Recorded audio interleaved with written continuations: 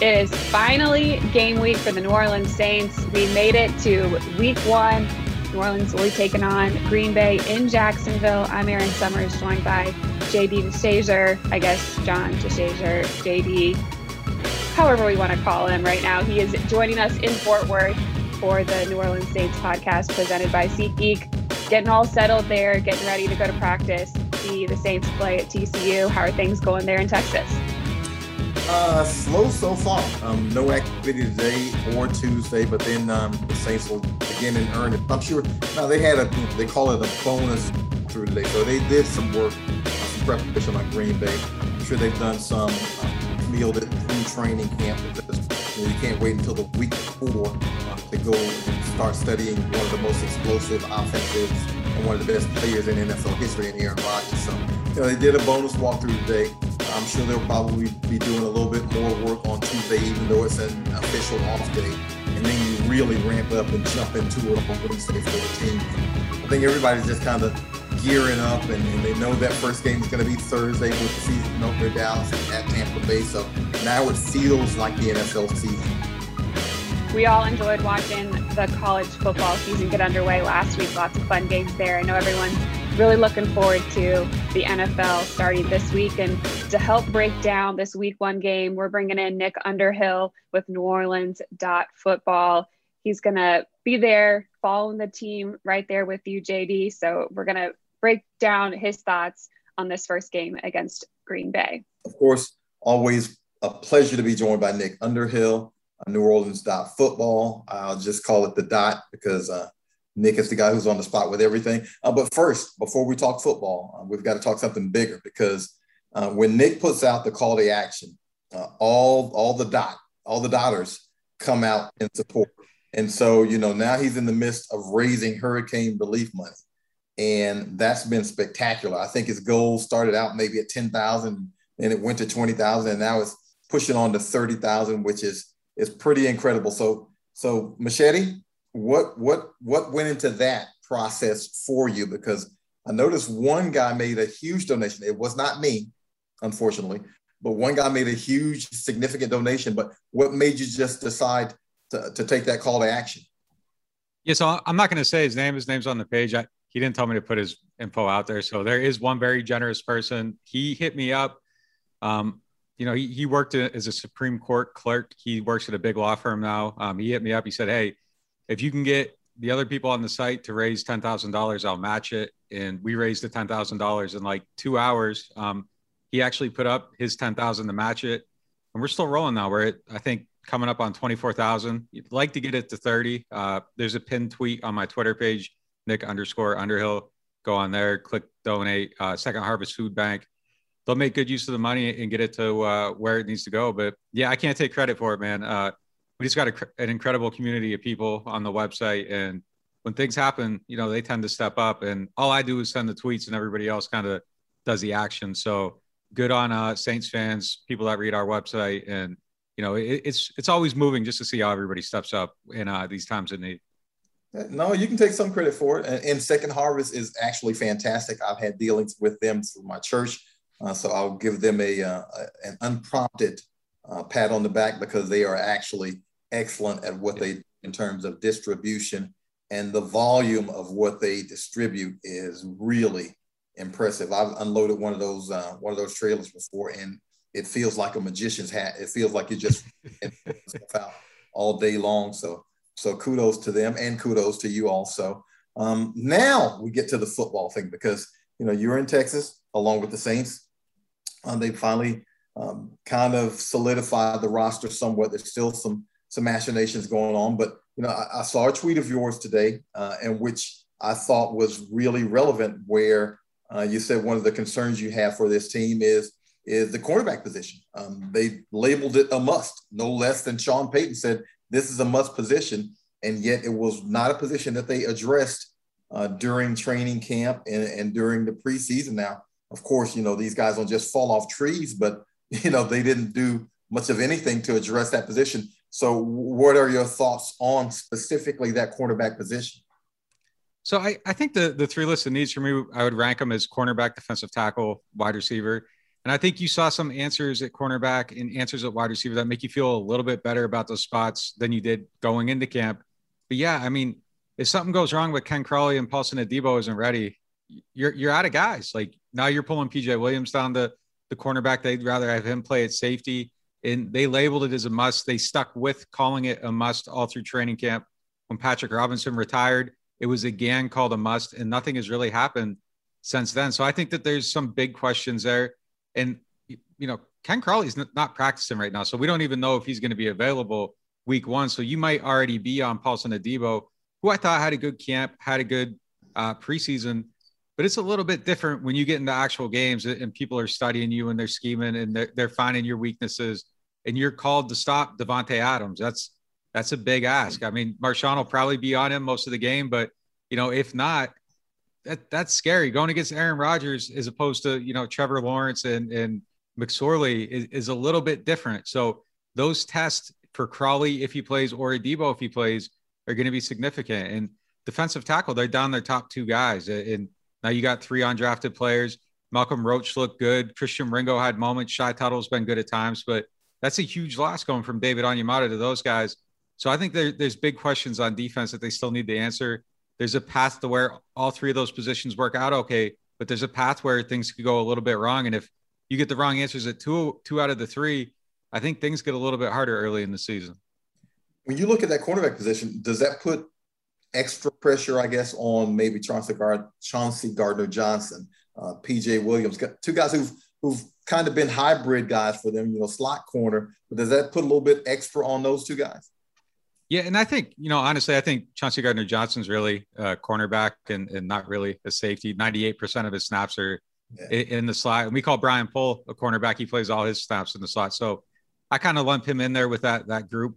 Yeah, there's pressure on him. I think the real pressure is on Lattimore, and he needs to be the player that looks like a Hall of Famer every single week. And he needs to take that pressure off of the safeties, allow them to roll coverage a little bit more towards Adebo or Crawley, and really lock down his side of the field the way we know he can. So I think the other veteran players, all of them are on notice. Everybody in the secondary needs to kind of be at their best just to kind of help that other spot. And they have the talent there to kind of hide it a little bit if Lattimore is consistent and he does his thing every single week. So, I mean, there are ways around it. It's just there's a lot of questions on answer to the spot where they've felt there was additional need for talent and they never quite got it. What are your thoughts on what this team might look like offensively with Jameis Winston at quarterback? I know you wrote a nice article on New Orleans Football. But what are your thoughts about what they might look like as opposed to what they have looked like with Jameis Winston? We already saw some changes right away in the preseason. Marquez Callaway's first touchdown, that's not a play that they're running with Drew Brees where you got 2 routes going and you're waiting until it's 20, 25 yards down the field for the safety to declare where he's going and then throw into the other guy. So, I mean, that's one example right away right there. I think another thing we're going to see is probably a lot more play action. We saw some tendencies towards that in the preseason. The last 2 years, the Saints have been right around 100 snaps of play action. And you look at teams like Buffalo, Kansas City, Green Bay, who they're playing this week, all those teams are 200 snaps and above for those play action plays. And that just gives you a little bit more time to allow things to develop, let your receivers get downfield. And Winston has the arm to take advantage of that. Whereas with Brees, the offense was a lot more condensed and confined to things that were 7, 8, 9, 10 yards, where I think Jameis can take the top off a little bit. So I think offensively overall, they're going to lean on that offensive line a lot, get shot plays, get the screen game going, run the ball a little bit more, and kind of look for more chunk explosive plays than they have in the past. And look, a lot of the concepts that went away after 2016, I think are going to make a comeback. There were plays where, and the players have talked about this before, where some of the go routes started turning into deep crossing routes and things like that as the offense condensed a little bit to cater to Brees's arm strength and how it was declining a little bit. And I think those things are just going to open up and go back to the way they were too. So I think you're going to be more explosive. You're going to see more big plays, and it's just, it's just going to change a little bit and be more explosive and just overall, I just think it's going to be a little bit different, but not too different. But it is going to be different. Now, if anybody's done the background on this, it's you, because, as everyone knows, Nick will chart a guy's throws from his junior high year. So, so from that, when you see Jameis Winston, and it's only been preseason, does his decision making look different than from Tampa Bay? Yeah, look, I thought his best moment was an incomplete pass at 3rd and 16 against Jacksonville. He's looking down the field. He's looking. There's nothing there. He throws the check down. The check down's a little inaccurate. It falls incomplete. But those are the plays that you saw him try to make in Tampa Bay where things were bad. And Jameis kind of would step up and be, have this mentality where he's got to save the whole team and everything's on him to change it. Whereas here, you see him doing that, eating it, going to the next set of downs. And it is what it is. And we saw some of those things, I thought, in training camp, too. There weren't a lot of bad decisions. Maybe, if you're going through it, I thought there were maybe 3 or 4 plays where you kind of looked at James and said, hey, what are you doing? Like, where are you going with that ball? And that's not that uncommon. When we were looking at Brees before, there'd be practices where he'd throw 3 interceptions in one practice. So I thought Jameis did a really good job of protecting the ball, making good decisions, being sound. The question is does he stay that way now that he's kind of got a little bit of leeway and the pressure of beating out this other guy isn't on him? I think we will, but, I think that's something where we're going to have to see 250 passes really until you can kind of look at a big enough sample to say, okay, he's actually changed his way of thinking. He's going to be more safe with the ball and do the right things. But all the early signs for that, I think, have been good and positive. To help Jameis Winston there on the offensive side, how much more of a factor does Alvin Kamara need to be in this offense, especially in game 1? Yeah, it's funny. Last year, I thought like one of the things they did best is they just gave the ball to Alvin and would say, hey, go get 8 yards. And he'd do it every single time. I don't think it's going to be that much different. I think they're going to lean on him quite a bit. The one thing I think with him is that his role could change a little bit more back to what he was like as a rookie. He took a lot of snaps out of the slot. He ran a lot more routes. He was a borderline wide receiver at times that rookie season. In the last 2 years, is the offense kind of changed a little bit more and Brees needed more help. They keep him closer to the line of scrimmage, keep him a viable check down option. And it would just kind of allow that safety net for Brees to get the ball out really quick and Alvin to go do his thing. So I think he'll still get his touches and they're going to have to lean on him a lot those first 6 weeks. I mean, I think that the offense will need to kind of go through him and be based off of Alvin. And really that should be the case probably all year, even when Mike Thomas comes back. I think Alvin's kind of ascended to that spot where he needs to be the guy, the identity, the offense. And I don't think it's going to change too much from last year. His usage as a receiver, does that lead you to be less concerned with that position? Because I know you said you're a little less concerned with receiver than some people might be. Yeah, he factors into it. I think Callaway being what he was factors into that a lot. I mean, I don't think any of us were really expecting him to be what he was in the preseason. It's going to be a real good test for him this week against Alexander. I mean, that's one of the better cornerbacks in the NFL. So we'll see if he can still get open against that caliber of player, but he was getting open against Lattimore all camp. So I'm fairly confident in that. With those two guys, I think you can do a lot. Mike Thomas eventually comes back. You could have a decent set of weapons. I don't know if it's the ideal group. I don't know if it compares with, other top end teams, but I think they'll have enough. And I think there's just a way around it. And then look, the other thing is Sean Payton gets guys open, and we've seen players like Willie Snead, Lance Moore that weren't necessarily the most gifted wide receivers play in this offense, get open, get a lot of yards. They go elsewhere and those numbers go away. So I think they'll still manage to get people open. The one question is they've always had that one player when everything breaks down, whether it's Colston, Jimmy Graham, Mike Thomas, he can get open on his own. We don't know yet if they have that player. Callaway, maybe a little bit, but I mean, it's going to be problematic probably at times, but I don't think it's going to be something that submarines the season. And I think they'll find a way around it. Game 1, Green Bay Packers, got to talk about who the opponent is here and what the Saints may face in that, especially with Jameis kind of the ability to go through his reads quickly, making the right decision with a pass rusher like Za'Darius Smith, and how good the Green Bay defense can be at times. What are you expecting in that battle? Yeah, I don't want to give like the cop-out cliche answer here, but I kind of feel like the thing with the Saints this week is really just about them. And there's just so much we don't know about them yet. This is the first game in 15 years where, the guy that was the face of the team was as synonymous as the team logo. Now he's gone. Like, can Jameis be the player that he was through camp in the preseason? If he is, I mean, I think they have a shot in this game. If that stuff's problematic, it's going to be tough. And like you said, they got a good defense. It's a team that's been around, together for a while. So I don't think they're going to have, the early issues that you see with a lot of teams, trying to forge an identity. Like they're ready to roll. So it's going to be a really tough game. I just think, like, can they cover? Is Paulson Adebo ready to play? I mean, it's just really like one of those internal things that I just don't know that you can really like delve into it until, the guy that's handling the ball every snap for the Saints, we don't know what he is. I mean, it's just so hard to prospect what this game's going to look like until we know what the Saints are. How much does this game being in Jacksonville Stadium, kind of on the road for both teams, change the dynamic of this matchup? Yeah, I think it's huge. I mean, the Saints in the Superdome, that's like one of the they got a college atmosphere there. I was actually a little surprised that Jacksonville was the venue. I thought like an indoor stadium would suit the Saints maybe a little bit better, but I guess maybe you slow down their offense a little bit being outside on natural grass, which could be good for a secondary that has some issues that they need to overcome and figure out. So, I mean, yeah, but taking it out of the Superdome, I mean, man, the New Orleans crowd in that stadium, they've been waiting a whole year just to see their team. Now, like, they're still going to wait probably until, hopefully that Giants game, it looks like things are coming back quick enough that's maybe realistic. But yeah, I mean, them in that stadium, I mean, they're going to lose that advantage. And there's a lot of Wisconsin people that transplanted to Florida. So it's going to be interesting to see what that crowd looks like. Oh, these were the top two teams in the NFC last year. What is the rivalry between these two teams?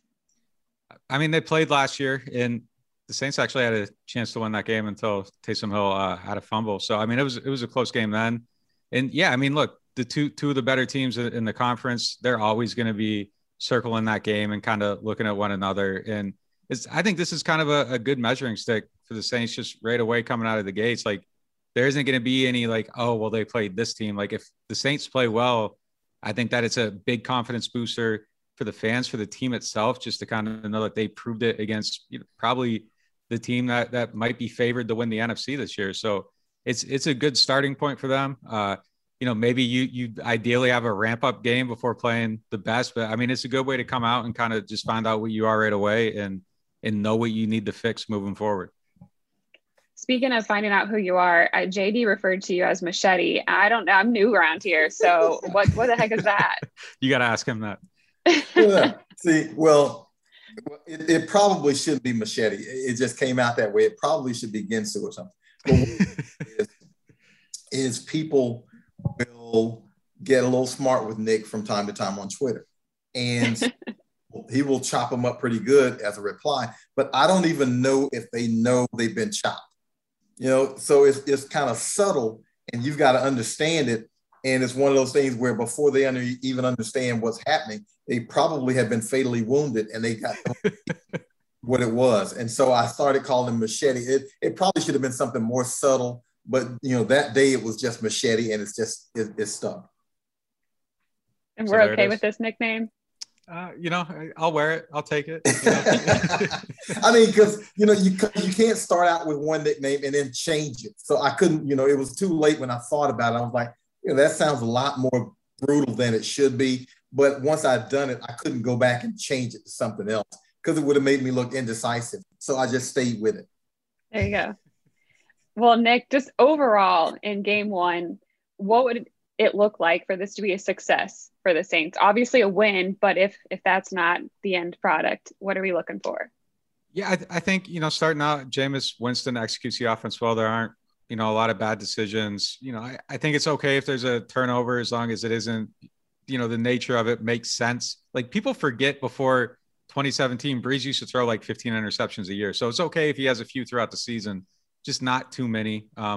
Defensively, cornerback holds up, defensive tackle, it isn't just, in an open area for running plays. So decent run defense, not getting, aired out too bad by Aaron Rodgers. He's going to get some plays, but just not too many explosive plays. And Jameis Winston looking solid. A win obviously would be great, but if you can kind of start out in those areas, this is a game where I think you can lose it and recover and still, be decent going forward. But those are the three major areas of focus for me. Thanks again to Nick Underhill for joining us. He's at Nick_Underhill on Twitter. You can go to his Twitter page, find out everything you need to know about his Hurricane Relief Fund, donating a lot of money to Second Harvest Food Bank there. So doing a lot of good things for the city. You can catch everything that he does at neworleans.football. as he follows the team through the rest of the season. And he'll be joined, of course, with John DeShazier there in Jacksonville. I'm Erin Summers. JD, we have a lot of stuff coming up this week. We're going to be joined by Stacey Dales on Wednesday. She's going to be on the call for this Green Bay New Orleans Saints game on Sunday. And also Tom Rinaldi will join us on Friday. So lots of fun interviews to look forward to on the New Orleans Saints podcast presented by SeatGeek. You can find that on our website, as well as our fund that was started by Gail Benson to bring relief to the area after Hurricane Ida. Still thinking about everybody in the area, and best wishes with everybody getting back, power's getting back. We're getting back on our feet here in New Orleans, and we're getting ready for some football.